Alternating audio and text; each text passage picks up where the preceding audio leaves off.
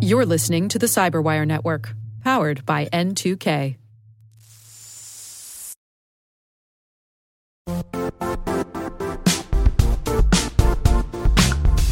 The IT world used to be simpler.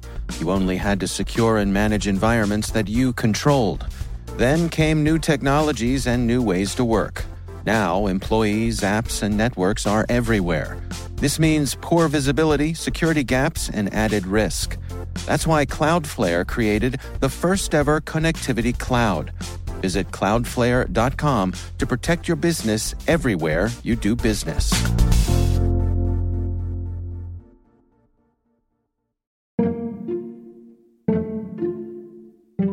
My name is Chetan Conikee. I'm the CTO and founder at ShiftLeft.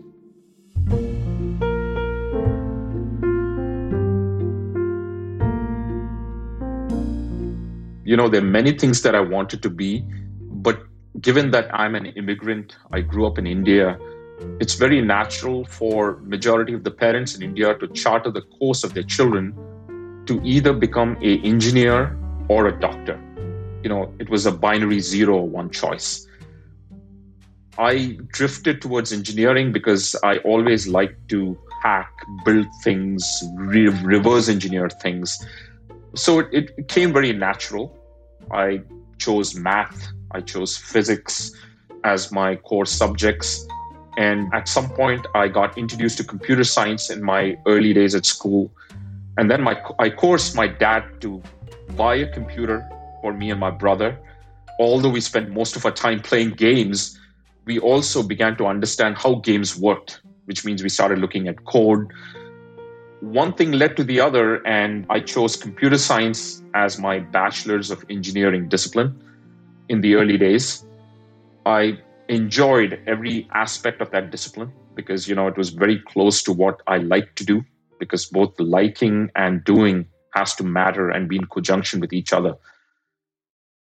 From there on, I came to the United States to pursue my master's and sought a job as a computer engineer and grew up my ranks.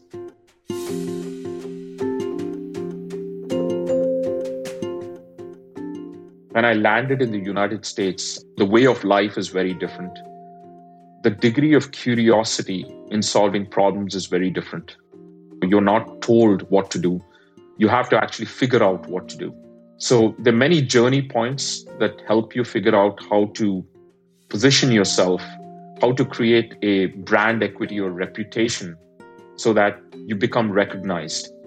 How do you associate yourself with many communities so that you figure out a way to initiate dialogue, get answers to certain burning questions that you have in mind. And as a consequence, you find someone to follow. Because in every journey, you get inspired, but that inspiration does not lead to anything if you don't have a leader that you want to follow and learn from. So if I charter my journey back, I had the good fortune of meeting certain leaders and then making myself available and proving to them that I'm worthy to join their team, their effort, and their initiative.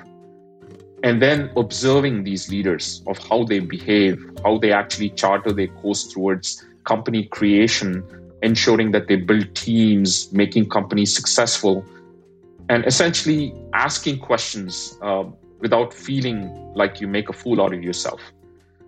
And I continue to learn today also as well, because, I'm still not done.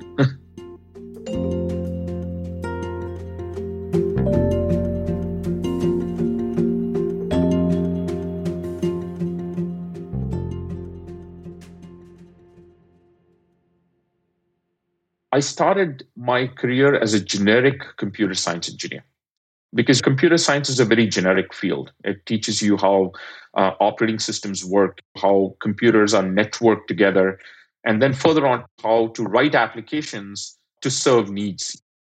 Now, when you start generic, it is necessary for you to start sharpening your skills in specific fields.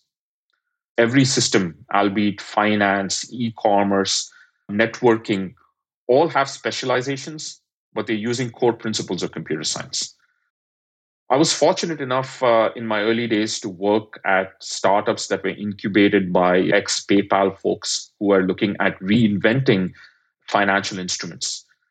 At that point, I cut my teeth in understanding how to take principles of computer science and apply it to a certain domain and optimize it within the domain. Majority of disciplines that we speak of have to be securitized in a certain way. Because, as we deal with financial data, as we deal with customer profile data, we have to adhere to compliances. We have to make sure that we treat that data in a sensitive way. As I grew up the ranks, I began to manage teams. And when you manage teams, you always land up failing audits because there's a certain set of people who don't follow principles and rules. And naturally, as a consequence, you begin to subscribe or buy software instruments to observe and see if anyone's violating compliances. And with that observation, you figure out ways to automate it to ensure that this doesn't repeat itself. Now, I did that many a times, and I realized that many tools didn't serve my needs. So I started inventing tools with the help of my team to serve our specific needs. Over time, a lot of patterns emerged. And with the emergence of patterns, I realized that maybe there is an opportunity to take these patterns and build a company so that we solve for others like me within the organization.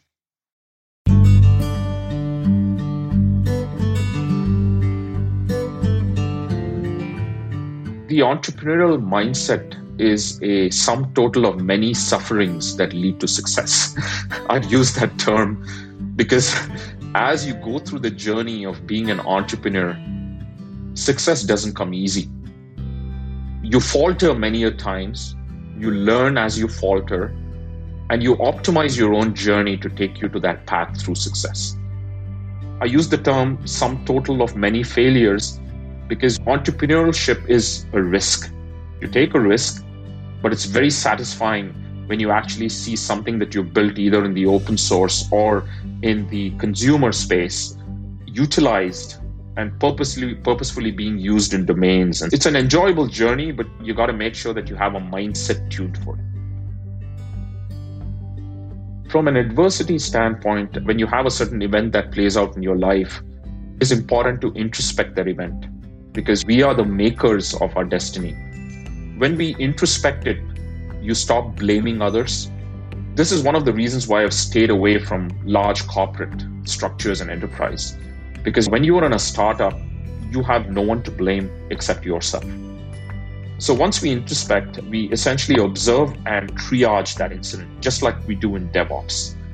As you postmortem an incident, an issue without blaming others, you figure out what led to it. Then as a consequence, you say, what can I do to make sure it does not repeat again? You take that emotion out, you process something, you say, what can I do with it? And then you pick up the pieces and you move on. It is important to actually create narratives and scripts of your journey so that people remember you. I'd like to do that, which is get into a discipline of essentially creating notes. Because over time, we as humans are essentially have similar patterns. And if someone is going through somewhat of the same journey, they can pick up pieces and breadcrumbs and apply it to their journey to optimize their own. Something that I encourage for all listeners to do is take some time out, write. Because as you write in open space, in public forums, you tend to reflect. And as you reflect, you tend to understand how you charted that course and how did you optimize that process, and can someone learn from it?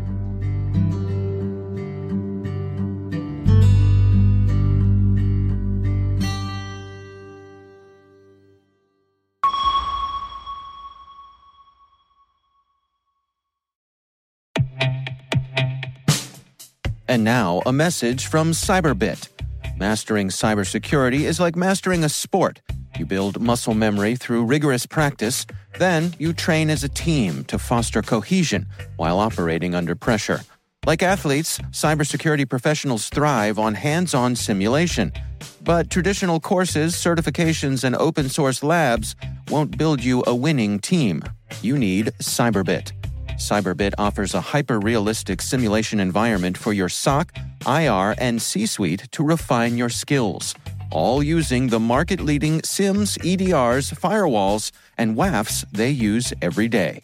Cyberbit is offering CyberWire listeners a free live-fire exercise. Sign up your team now at cyberbit.com/cyberwire.